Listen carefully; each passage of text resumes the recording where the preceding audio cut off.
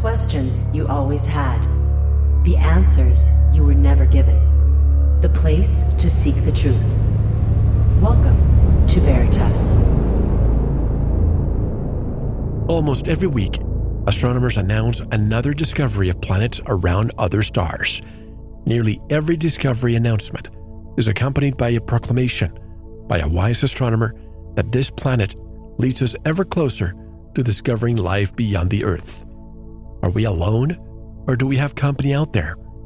Whatever the answer, knowing it will trigger one of the greatest intellectual challenges in human history, not the least of which will be a theological one for terrestrial religions. Might a great spiritual awakening and revolution lie just ahead of us? Greetings, I'm your host, Mel Fabregas at Veritas Radio. If you want to listen to tonight's full interview and all of our material, click on the subscribe button at veritasradio.com.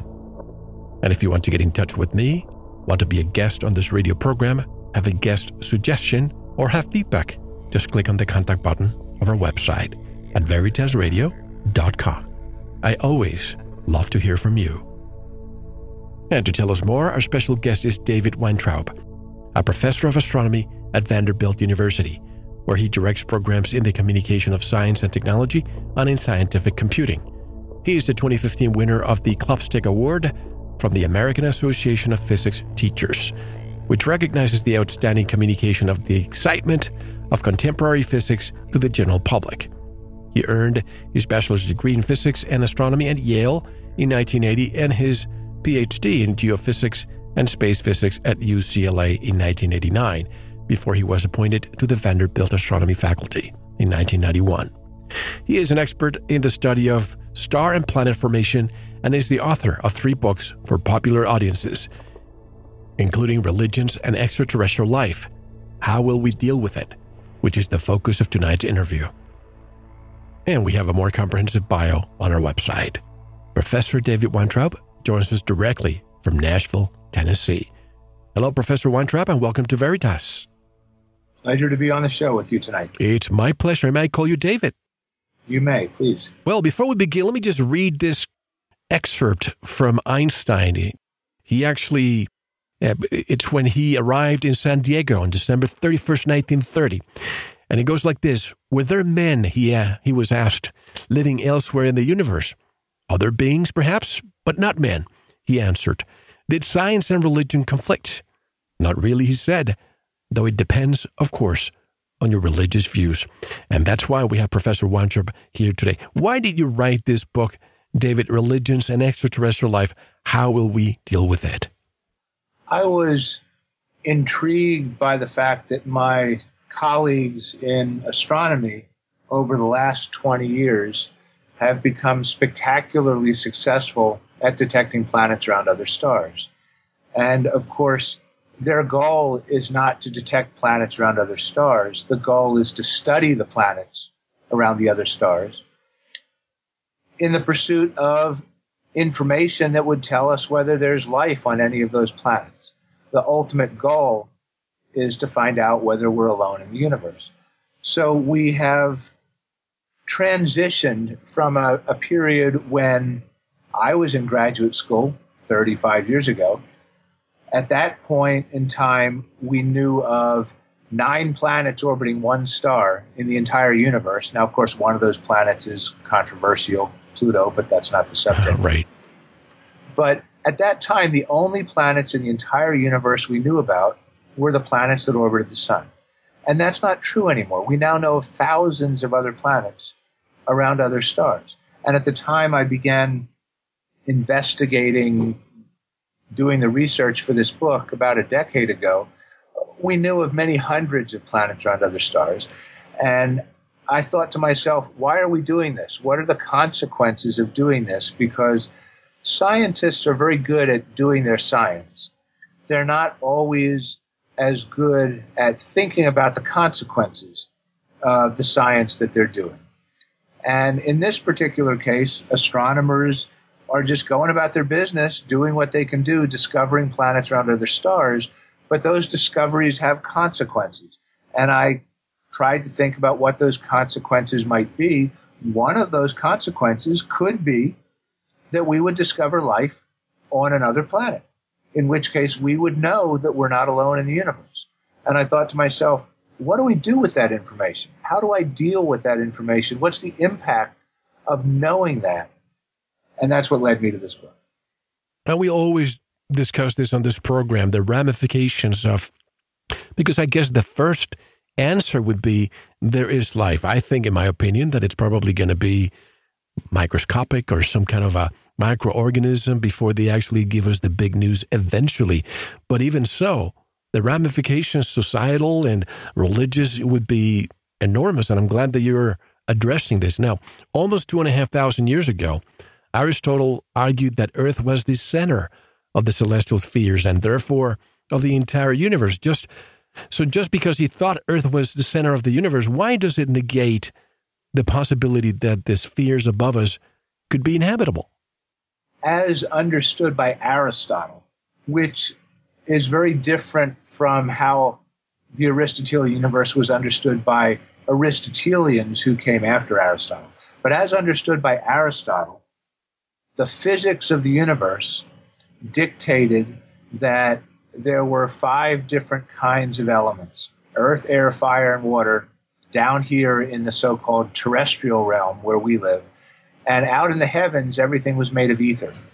Ether was a perfect substance, and the reason Aristotelians knew it was perfect is because all that stuff in the heavens appeared to go in perfect circles around the earth, and perfect stuff, of course, must move in the perfect shape, which would be a circle, as they thought. So the stuff out there was not made of the stuff we're made of. The stuff out there was made of perfect substances, ether. And that couldn't be living stuff. That was different stuff. And anything made of earth, air, fire, and water, according to the laws of Aristotelian physics, had to be down here at Earth, at the center of the universe, because, again, according to Aristotle, the universe was infinitely old. And that meant any piece of Earth that was somewhere in the universe had had an infinite amount of time to do what it was supposed to do. And what it was supposed to do, if it was made of Earth, was fall toward the center of the universe. So all of the Earth, all of the earthy stuff in the entire universe had to already be right here at the center. There could be no other Earths. And if there were no other Earths, there couldn't be any other life, because life clearly has to be on something like an Earth, as understood by an Aristotelian.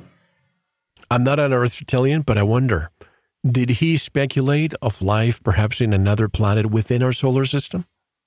No, the other planets in our solar system, as understood by the ancient Greeks, as understood by anybody who followed Aristotle until the time of Copernicus 500 years ago, the other planets, Earth, Mars, Mercury, Venus, Saturn, Jupiter, they were stars. They were wandering stars. They were made of ether, just like the other stars in the sky. They just happened to move a little bit every day. But they were not planets the way we think of them as planets. They were moving stars, just like the other stars.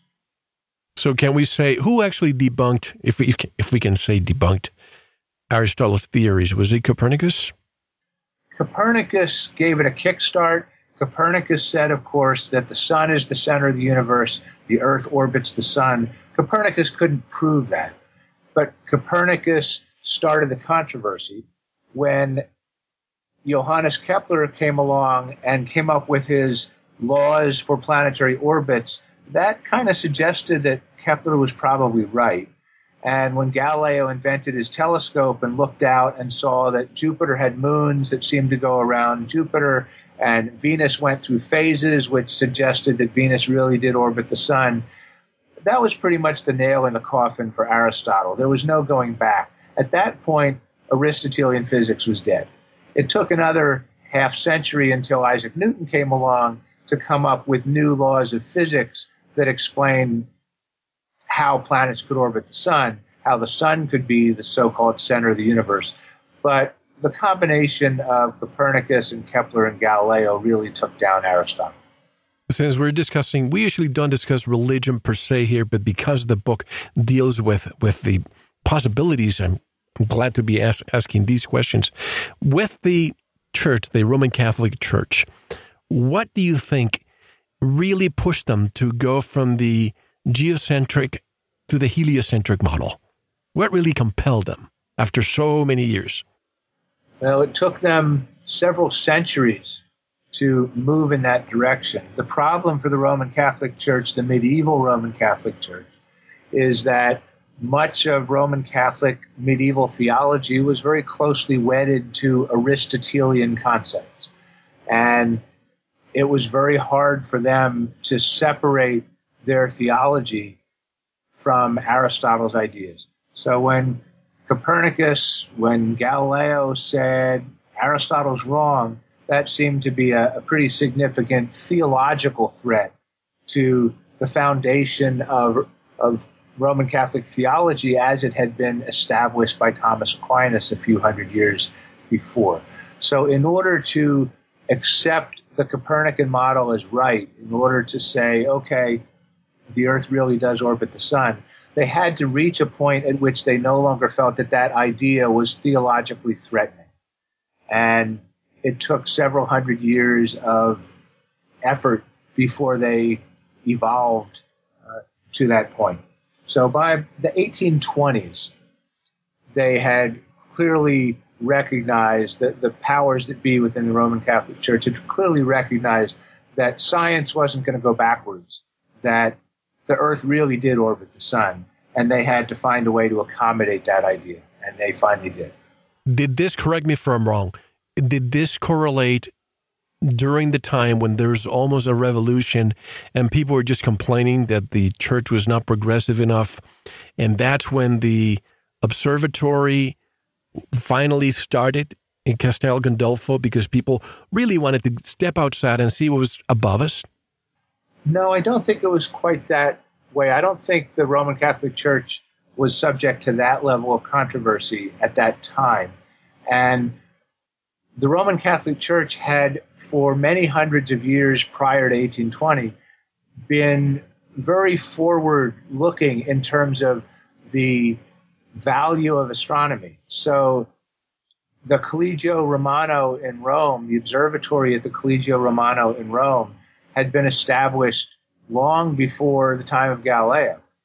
And the Roman Catholic astronomers had some important jobs to do. One of the important jobs was to establish the appropriate time for Easter in the spring and to get the calendar right, because the date of Easter is set to be the first Sunday after the first full moon after the vernal equinox. Right. And the vernal equinox is set by astronomy. It's not set by our calendar. And we tend to think the vernal equinox is about March 21st, but that only works right if the calendar is right.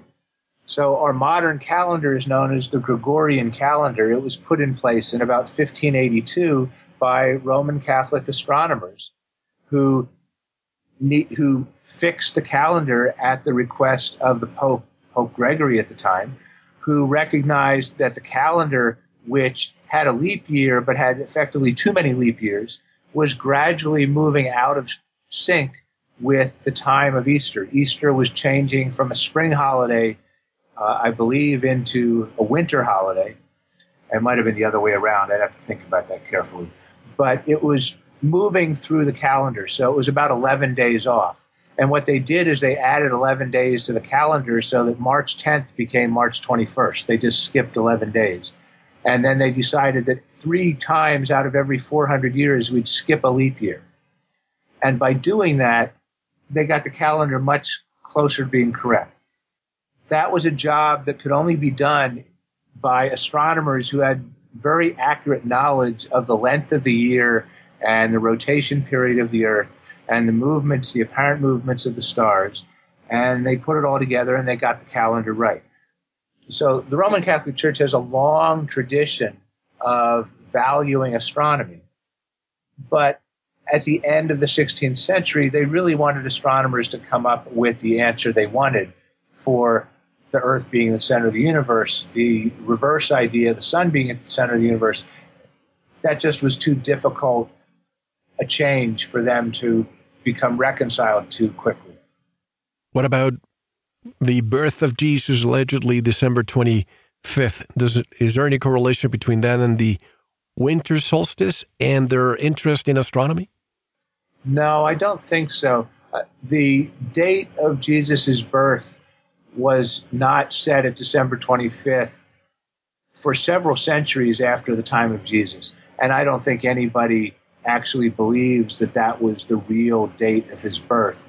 But it was effectively set there, perhaps to protect early Christians, because there was a Roman holiday that was associated with the winter solstice, and perhaps if they celebrated Jesus' birth at about that time, they would be able to hide their celebrations around the celebrations other members of the Roman Empire were enjoying at the time.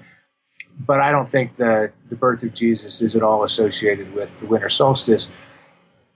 It's just the time that was set for it. Now, this is a very general question, and we'll dissect each religion, hopefully individually. But from all religions, what are in your opinion, the percentages of people who believe in extraterrestrial life? Are there more in one religion than another? There are, although the differences are not extreme. And I'm not going to pretend that I have those numbers in my head, and other people have done some surveys.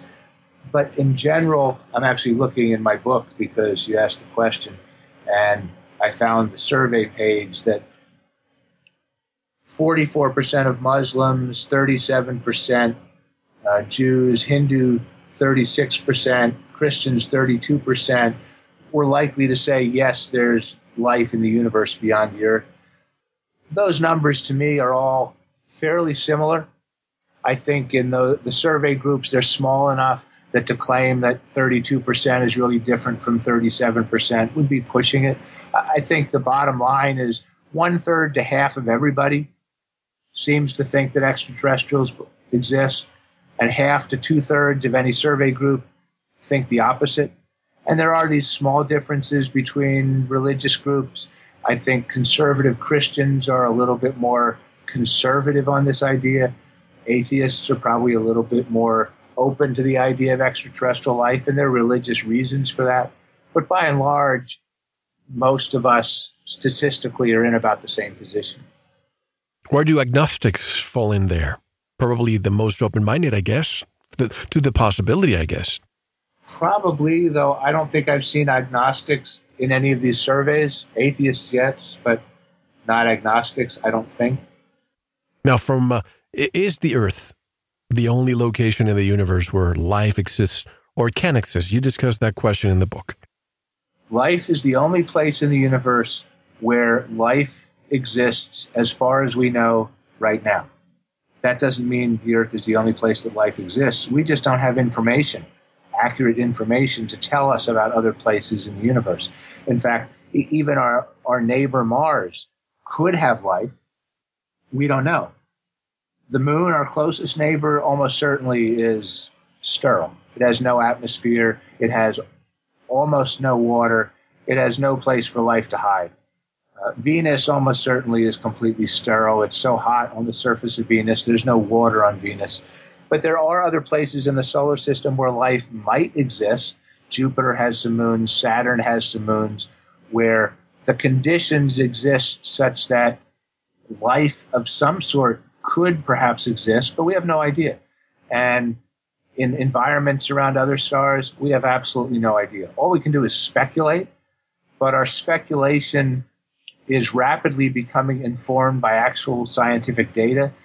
That's where I think we're in this remarkable transition from a point at which asking the question, is there life elsewhere in the universe, used to be a purely philosophical, speculative question. The best way to answer that question 20 years ago would have been to open a bottle of wine and sit in front of a fireplace and argue with your friends, because there was no way of answering the question. But with our planetary probes that are exploring Mars, exploring Saturn, exploring the moons of Saturn, the moons of Jupiter, with telescopes that can now study planets around other stars, we're going to change the way we answer that question. We're going to have data that enables us to answer that question. And with data come answers. And those answers may surprise us one way or the other, depending on what we think the answer should be. But I think we're going to get an answer to the question pretty soon. As an astronomer, I'm just thinking, if we have an observatory here, of course, we have to factor in air particles, pollution, and you name it. We try to look for places, for example, Tucson is a great place. We have great observatories here. But other places, perhaps they have a more difficult time. Now, if we have a telescope that's orbiting the planet, now compare what you get from an image in one of those telescopes that's above us than the ones that we have down here. Is the difference really, really a lot? Yes, but it depends on the kind of telescope. The atmosphere messes up the light from celestial objects quite a bit. It blurs the images.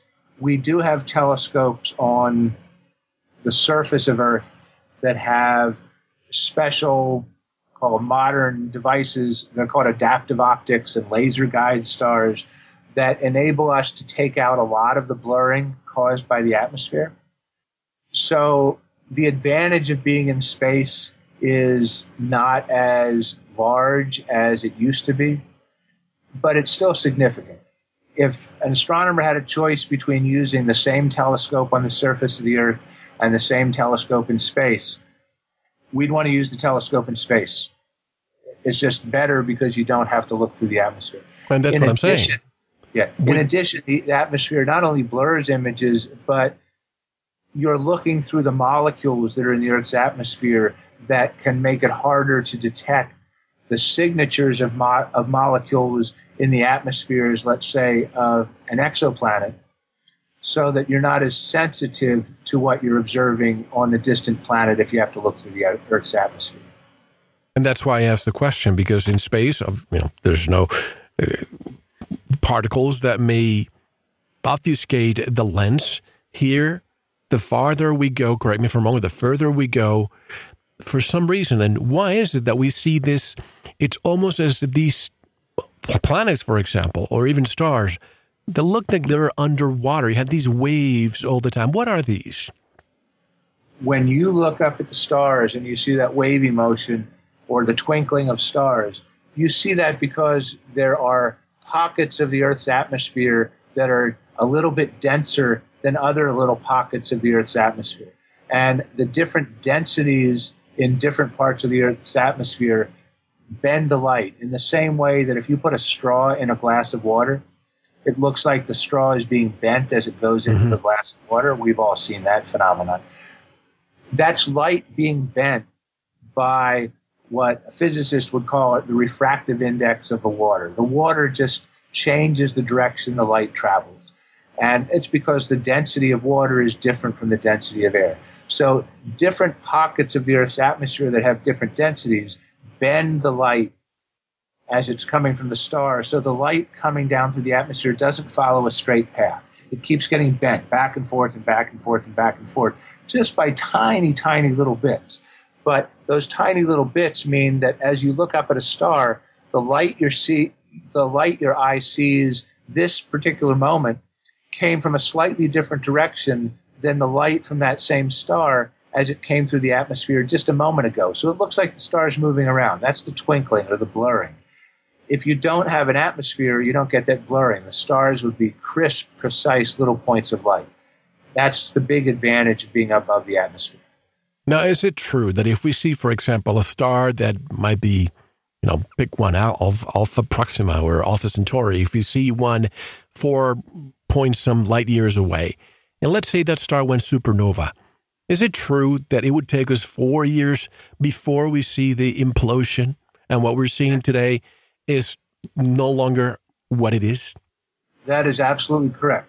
When we look with our telescopes, we're collecting light, and light travels at the speed of light. That sounds kind of silly, but it's what light does. Light can't travel faster than that, which means an object at any distance from us is sending us information, and that information travels at approximately 180,000 miles per second. which means it can't get here instantaneously. It takes a little bit of time. If it's 180,000 miles away from us, it takes 1 second for the light to get to us. If it's 360,000 miles away from us, it takes 2 seconds for the light to get to us, which means if you had a flashlight and you were 360,000 miles from me and you turned on the flashlight, the light would need 2 seconds to get to me. I wouldn't know you'd turned on the flashlight until 2 seconds after you'd turned it on. That's just the nature of how light works in the universe. So when we talk about a star being 4 light years away, we're measuring how far away it is. And given the distance to that star, it would take light 4 years to travel that distance. We're looking back into the past. We're seeing the light today that left that star 4 years ago. So what you described was absolutely correct. If some star blew up, the information about that explosion would take some time to get to us. The information would travel at the speed of light. And if that star were 4 light years away, it would take 4 years after the explosion before news of the explosion got to us. Let's speculate then. Wouldn't it be better? I know that probe, I believe we sent in the 1970s that had some things inside. And if we were to send sound to a distant star, wouldn't it be better to send light signals? Wouldn't it be arriving much faster so that we can get a response, say, in 8 years perhaps, as opposed to sound that travels so much slower? The Voyager spacecraft in the 1970s, right, which is still on its way out of the solar system, it has attached to the spacecraft a record, an old 33 RPM record, and a needle, so that if some other civilization found it, they could play the record. That would be sound. When we talk about radio waves are not sound. Radio waves are light. And we're not sending sound through space. Sound actually requires a dense medium like the air that we're breathing for the sound waves to travel through. And in interplanetary and interstellar space, the density of material is so low that effectively sound can't travel. There's no sound in outer space. But light can travel without worrying about the medium it's going through. It can go through a vacuum. And radio waves are light waves. So when your listeners who are listening to us right now, they're hearing sound. Their ears detect sound waves, but their radio detects radio waves. And the radio converts the radio waves, which are light, into sound. So the Voyager spacecraft is not sending sound out to these other stars. It's not sending any waves at all out to those other stars, in fact. But we can communicate with the Voyager. We can send radio waves from Earth more powerfully than we can from the Voyager. Voyager is just a little bit further away from us. But we've been sending messages out to the stars since the birth of the age of radio. So for more than 100 years, as soon as we invented radio, the radio waves sent out through the Earth's atmosphere went out of the atmosphere out into space and have been traveling. So in effect, information about the existence of the Earth has been traveling outwards in a bubble, traveling at the speed of light in the form of radio waves for the last 120 or so years. I hope we're not sending reality TV radio waves. Well, we are. Because if that's the case, if they receive it, I hope, maybe they won't come visit if that's what they see. They might be a little discouraged, but maybe they'll get some I Love Lucy reruns and they'll think that's pretty good. There you go. Now, in space, a vacuum, say the Voyager or any other craft that we may have out there, the vacuum, does it allow the radio wave communication to go as far as we can imagine? And how long does it take from point A to point Z? Does it really matter if there's a vacuum? It doesn't. The vacuum makes no difference. The vacuum does not affect the propagation of the radio waves through space. The radio waves will travel to the other end of the universe if there's an end to the universe. They'll travel across the entire universe given enough time. And in fact, many of your listeners may have heard of what's called the cosmic background radiation, which are the light waves, the radio waves that were emitted by the universe during the first moments of the history of the universe, when the universe was about 300,000 years old.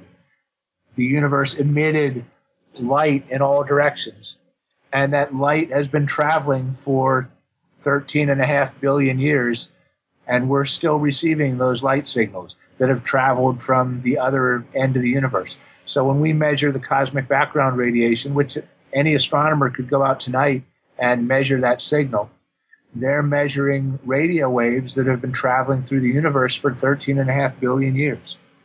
They just keep on going. And if we don't collect them with our telescopes, they just keep on going. The Big Bang. If the theory is real, are there places in this universe who may be visually witnessing that event as we speak? Well, we're witnessing as we speak. When we look back and collect the light from the Big Bang, we're seeing the universe as it was 13.5 billion years ago. We are witnessing the Big Bang. Now, formally, we're witnessing an event that occurred 300,000 years after the first moments of the Big Bang, but that's pretty close to the beginning. So it doesn't matter where you were in the universe. If there are intelligent beings anywhere in the universe, and they had the ability to use telescopes to detect the cosmic background radiation, they'd all be seeing the same result. They'd all be seeing light from the Big Bang from 13.5 billion years ago. Anywhere in the universe, they would get that same measurement. Now, I've always wondered this question, but it's not part of your book, but I have since you're an astronomer. When January comes around, we see certain stars, and when June comes around, we're halfway around the sun, we still see more or less the same stars. Why is it that we are able to see that if the sun should be blocking our view? Some of the stars we see toward the north, what we call the north celestial pole. Those stars, if we're in the northern hemisphere, we can see all year. They're known as circumpolar stars. Other stars, other constellations, we only see for part of the year. You need to think about the Earth as a spinning top with a rotation axis. And then you have to imagine the Earth orbiting the sun with the rotation axis effectively sticking up perpendicular to its orbit around the sun. One side of the Earth faces the sun, that's the daytime side. The other time faces away from the sun, that's the nighttime side. As we go around the sun, the daytime side of the Earth, 6 months later, is looking in the direction of the sky that used to be the nighttime side. So our nighttime stars change. But the stars you see looking up toward the North Pole, if you look up above the Earth's rotation axis, in Polaris, toward Polaris, those stars are visible all year round at night because of the way the Earth spins.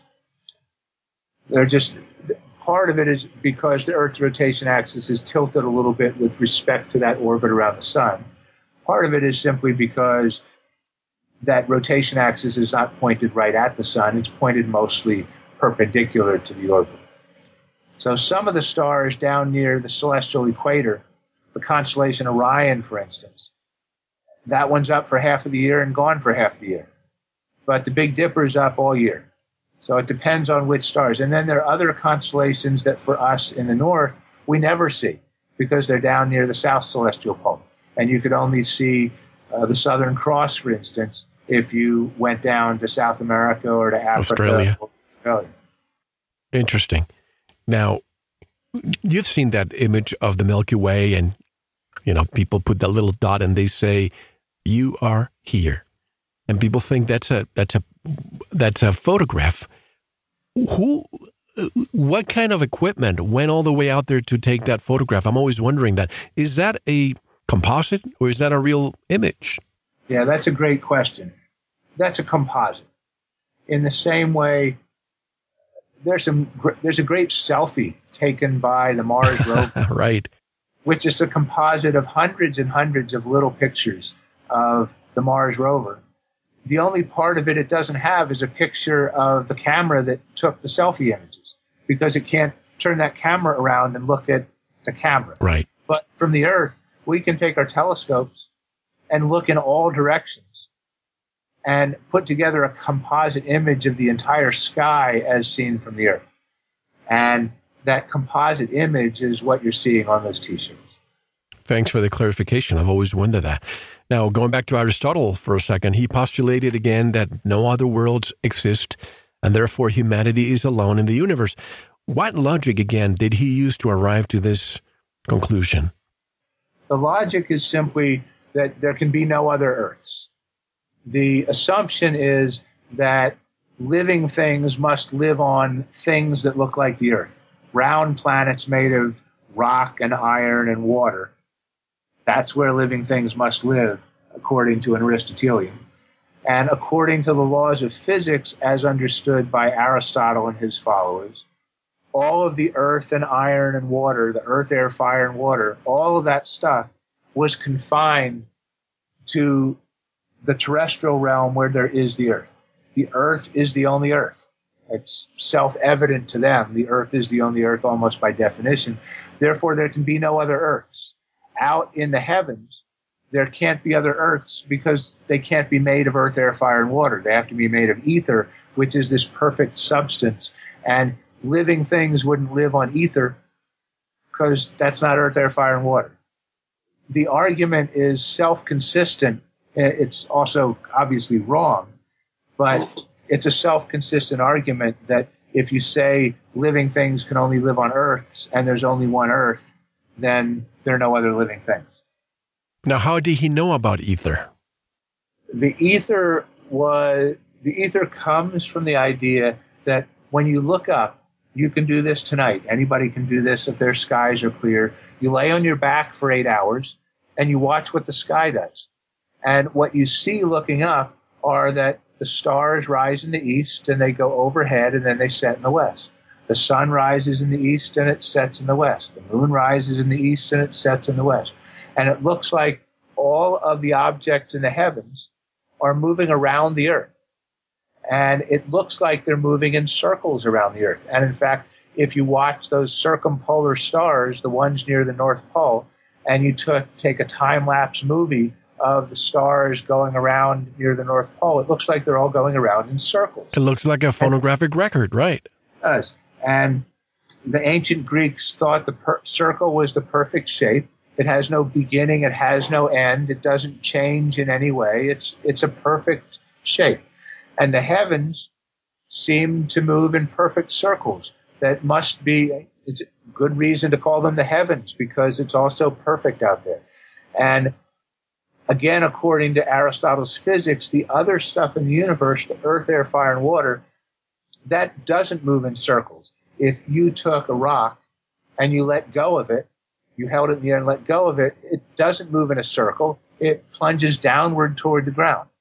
And if you have some fire and you watch the little bits of sparks, what do? They go upwards. So earth, air, and fire and water had what Aristotle said were natural motions. And they're natural motions, unforced motions, motions that they would do all by themselves. They either moved downwards or they moved upwards. And earth and water naturally moved downwards, and fire and air naturally moved upwards. And up and down were defined by Aristotelians as toward and away from the center of the universe. And the center of the universe clearly was down below our feet. And the heavens, which moved in circles, they didn't move up or down, had a different kind of motion. Therefore, to Aristotle, the heavenly bodies had to be made of a different substance.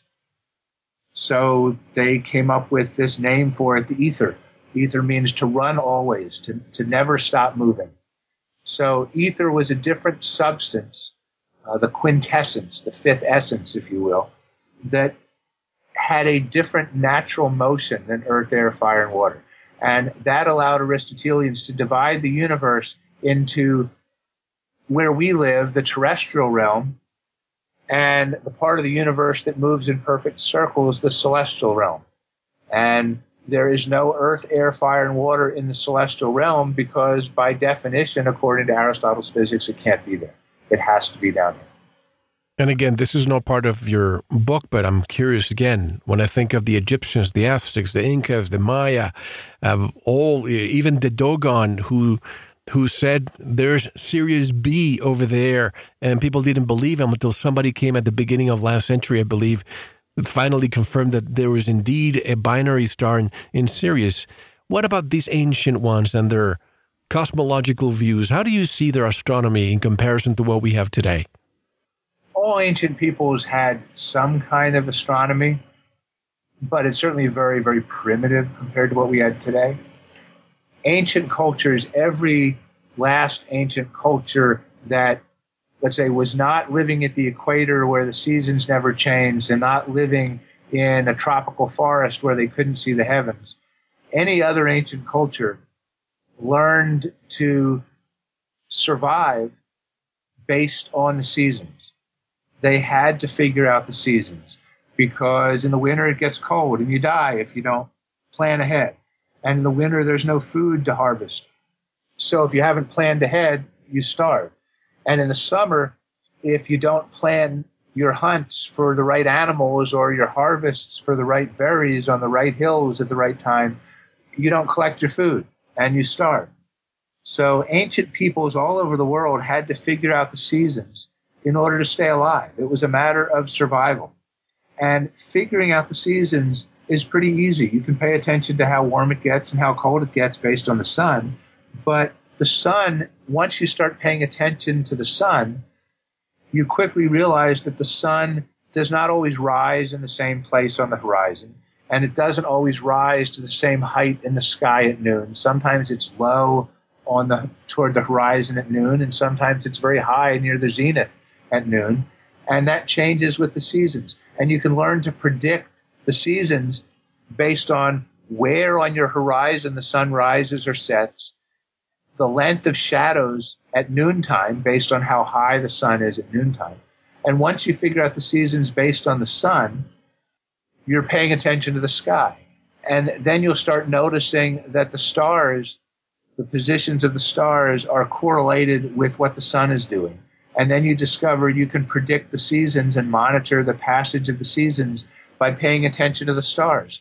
And that's very helpful because you may go through a series of weeks or months when you can't see the sun because it's cloudy in the daytime, but maybe you can see the stars at nighttime.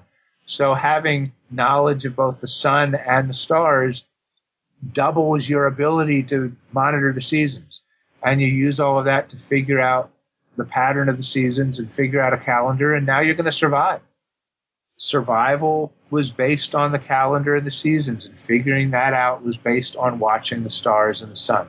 So ancient peoples all over the world watched the sky and figured out the sky. Some of them focused on different things because they were interested in different things. So the Mayas were very, very interested in Venus. I don't know why, but they were very, very interested in Venus.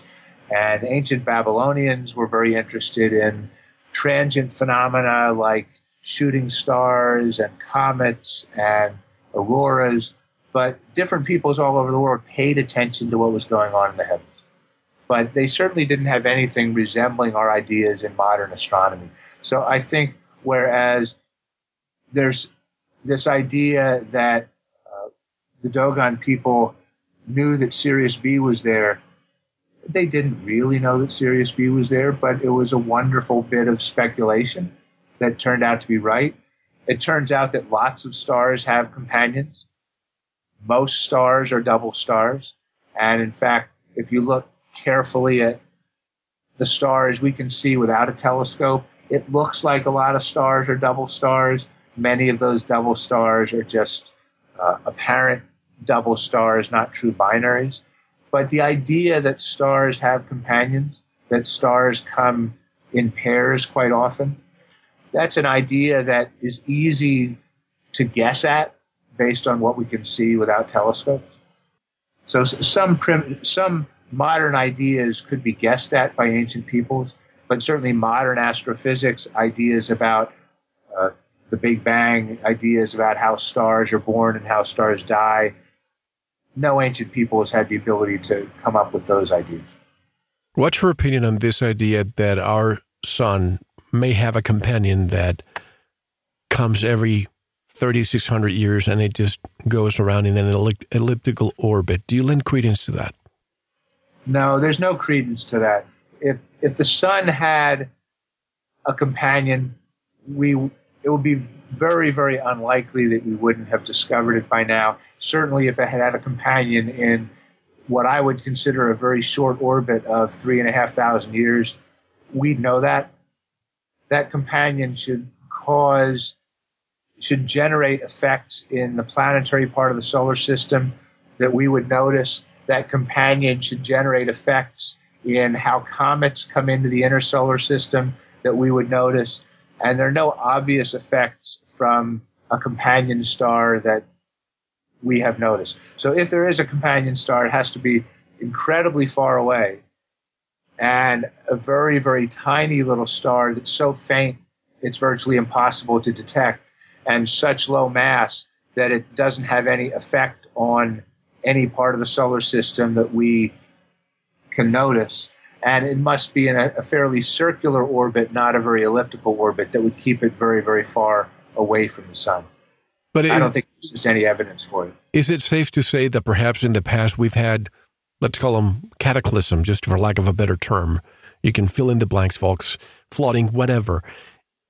And could we see that in the fossil record, in stones, perhaps ice core samples, that could prove that at certain intervals, something happens right here in our Earth neighborhood? And if that's the case, can we use astronomy to predict when the next one might happen? There has been some work trying to look into that. I don't think any of it holds water, at least not yet. But for instance, when the evidence was discovered in 1979 that the dinosaurs were wiped out by an asteroid that struck the Earth, and that evidence appears pretty solid. At least the evidence that a large asteroid struck the Earth 65 or so million years ago, that's very, very strong evidence. When that evidence was uncovered, geologists began looking for additional evidence in the geological record that might suggest a periodicity to how often extinctions occur, for instance. Maybe extinctions occur every 35 million years, or every 70 million years, or every 150 million years. And there was some very mildly suggestive evidence that lent a little bit of credence to that, but the evidence is very, very weak. But in pursuing that evidence, astronomers then began looking for other kinds of evidence that would cause those periodic extinctions. For instance, the Earth's orbit in the Milky Way galaxy, the sun's orbit in the Milky Way galaxy, and the Earth travels where the sun takes it. The sun's orbit in the Milky Way galaxy takes it up above what's called the midplane of the galaxy and then down below the midplane of the galaxy. If you think about, I'm going to give you an analogy. If you think about a picture of Saturn's rings, and then you imagine that Saturn's rings are rings of stars orbiting the center of the Milky Way. So you have a picture in your mind. The sun's orbit would take it up through the plane of the rings and then back down through the plane of the rings and then up through the plane of the rings and down through the plane of the rings. And there was some speculation that every time the sun and the Earth passed through the midplane of the Milky Way, where the density of stars is a little bit greater, something would happen on the Earth and an extinction event would occur. There's definitely a periodicity to how often the Earth goes up and down through the midplane of the galaxy. There's no evidence that that has any effect on what happens on the Earth. But scientists have been looking for those sorts of things. To my knowledge, there's no solid evidence, no evidence that is even close to irrefutable that would support those sort of periodicities. There's no doubt that things could happen beyond the Earth that could affect life on Earth. So again, the asteroid hitting the Earth and causing extinctions, there's no doubt that was an extraterrestrial event that became a terrestrial event that affected life on the Earth. If, for another example, one, we don't know whether it could have happened or not, but if it did happen, but we know it certainly could happen in principle.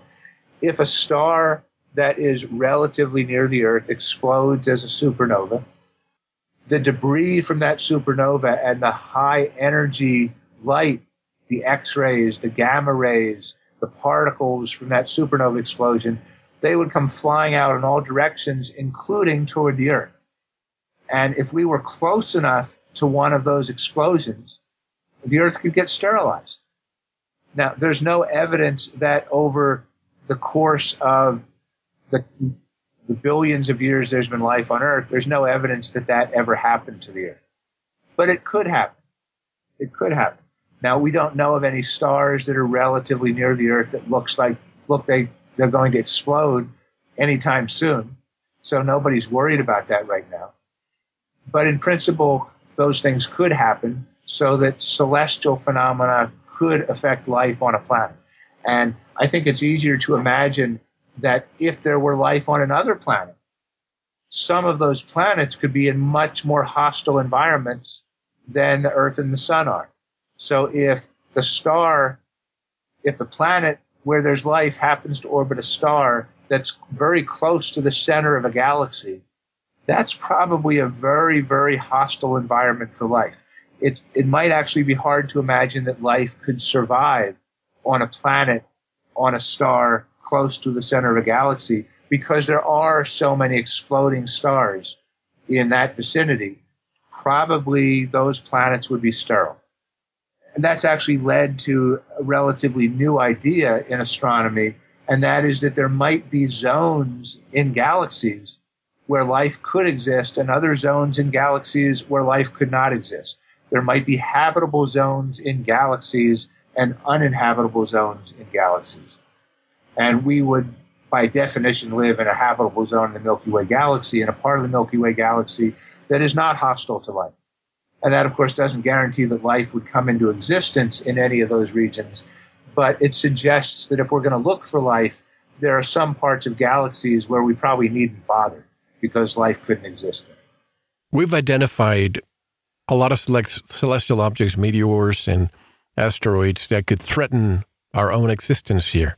And I'm sure that number probably grows with technology. With the advent of quantum computing and better lenses and telescopes, are there systems around the world that perhaps are not even manned? These telescopes are out there 24/7 pinpointing and detecting more objects that could be threatening to planet Earth as we speak? Absolutely. There are a number of telescope projects. I don't have any of their names of them on the tip of my tongue, but there are certainly at least a handful of telescope projects whose purpose is to detect asteroids, especially near-Earth asteroids, asteroids that might eventually cross the path of the Earth and cause a collision with the Earth. None of these telescopes are, as you put it, manned. All of these telescopes are automated. Now, someone has to look at the data, and the data is, as we call it, pipelined, so that the data goes through certain automatic filters, processes, so that people are not looking at raw data, people are looking at the processed data. And there are even algorithms, artificially intelligent algorithms, that would look at these images of the sky to look for potential asteroids. And if they flag one, that's when the human being gets involved in the analysis and tries to find the signature of that same object, perhaps in an image from yesterday and the day before. And once an image of that object is found in multiple observations across many different nights, then a human being can calculate the orbit of that object and figure out how close it is to the Earth, when its orbit might come near the Earth, if its orbit might come near the Earth. But all of these projects have to be made efficient to operate without human intervention on an hourly or even daily basis. There's just too much data coming in and too much sky to survey for a human being to monitor every step of the process. No, that's what I really meant. I presume there are computers out there that have an algorithm that say trajectory, speed, size, and percentage of probability to become a threat. And if it goes beyond a certain threshold, then humans get involved. Right. And there are protocols in place for discussing what might be found before someone has a press conference to announce it.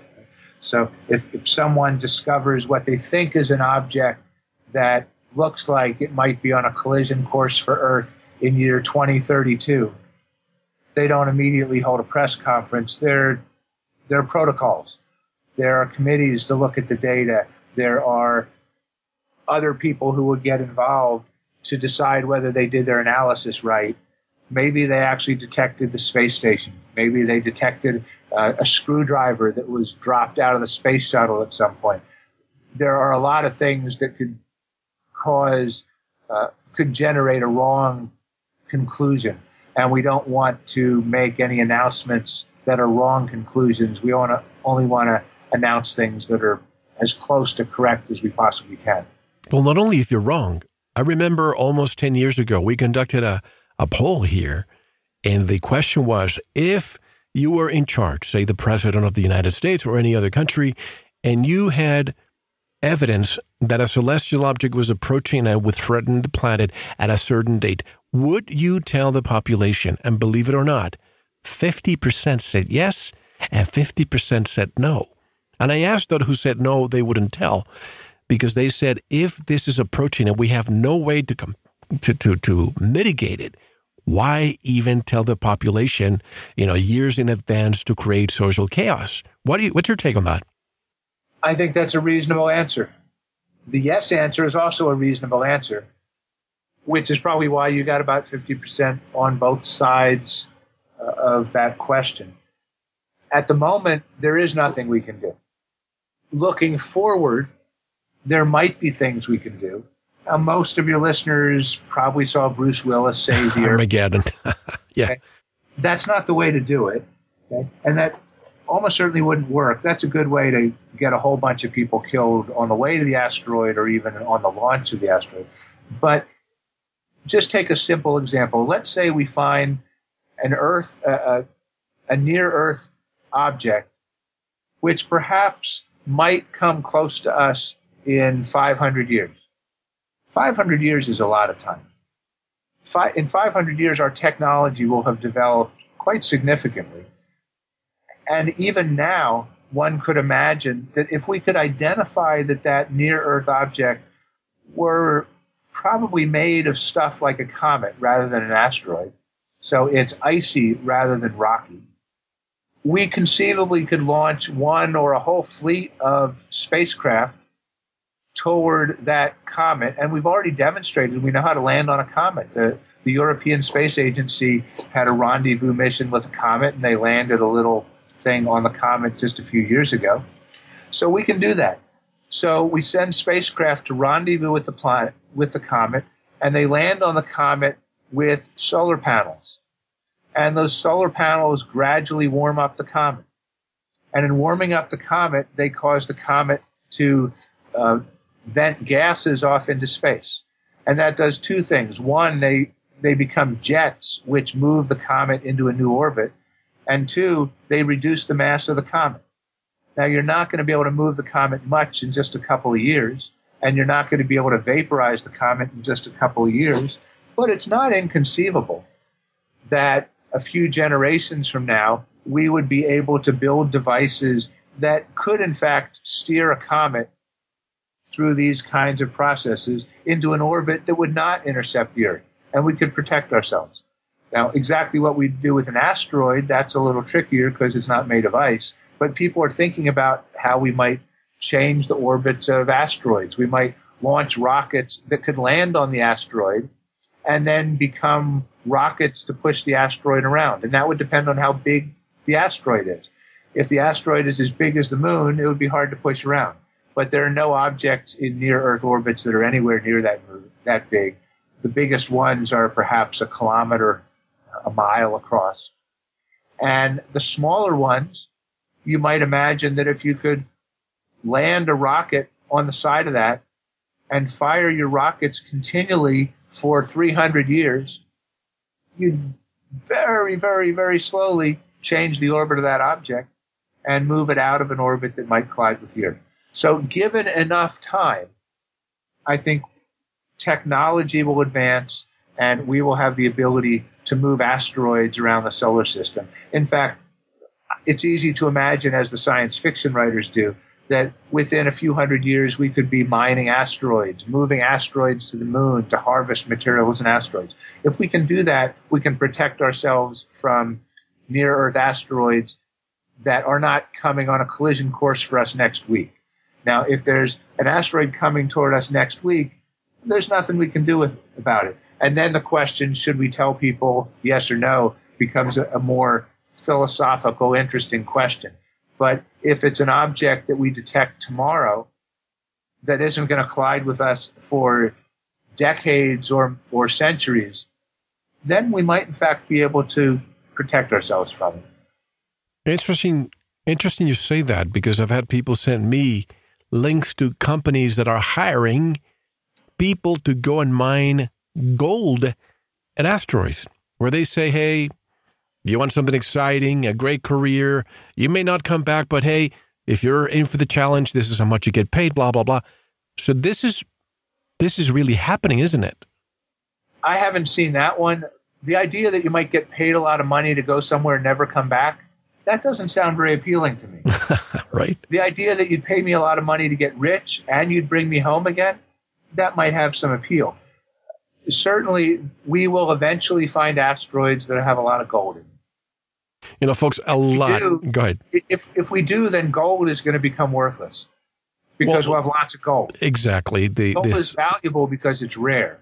Now, there are other materials, other minerals that are going to be much more valuable when we can start harvesting them from asteroids.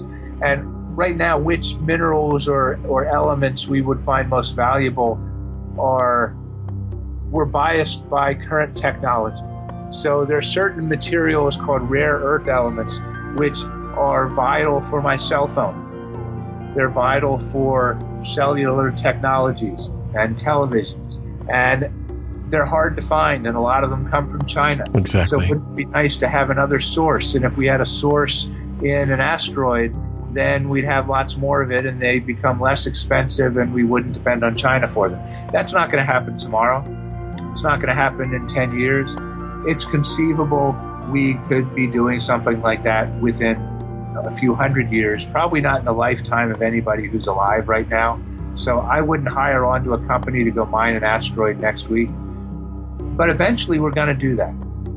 And eventually we will find that there are materials out there that will be very, very valuable for whatever it is that our future progeny want to do. And that's something I'd like to continue discussing when we take a break now. The geopolitical ramifications of this. Let's say that I'm China and you're the United States, and we both pinpointed an asteroid and we have our mission to go there and mine. We're not talking to each other. All of a sudden, we hear that they're planning to do the same. Who has jurisdiction over that asteroid? Is it the first craft to land on it? Well, we'll discuss that when we come back, and also more about religions and extraterrestrials when we come back. The name of the book, Religions and Extraterrestrial Life. How will we deal with it? How can people buy the book, David? How can they buy it? They could go to Amazon, or they could go to Springer. Springer is the publisher. So if they Googled Springer and my name, they would probably find the website. They could ask me for an email and I could send them a link. That would work as well. But probably the easiest way to buy any book is to go to Amazon. That is the best source of at least information, and that would provide links to other places. Probably pretty hard to find in a bookstore. Probably pretty hard to find a bookstore, unfortunately. These days, right. Well, folks, don't go anywhere. I'm here with Professor David Weintraub discussing a very interesting topic that I've always pondered but never had the right person to discuss. This is Mel Fambregas, and you are listening to Veritas. Don't go anywhere. Thank you for listening to the first part of this very important Veritas interview. To listen to the rest and all of our material, proceed to the members section or subscribe at veritasradio.com. Don't forget to visit the Veritas store for MMS, Miracle Mineral Solution, Pure Organic Sulfur, and other great products. Thank you.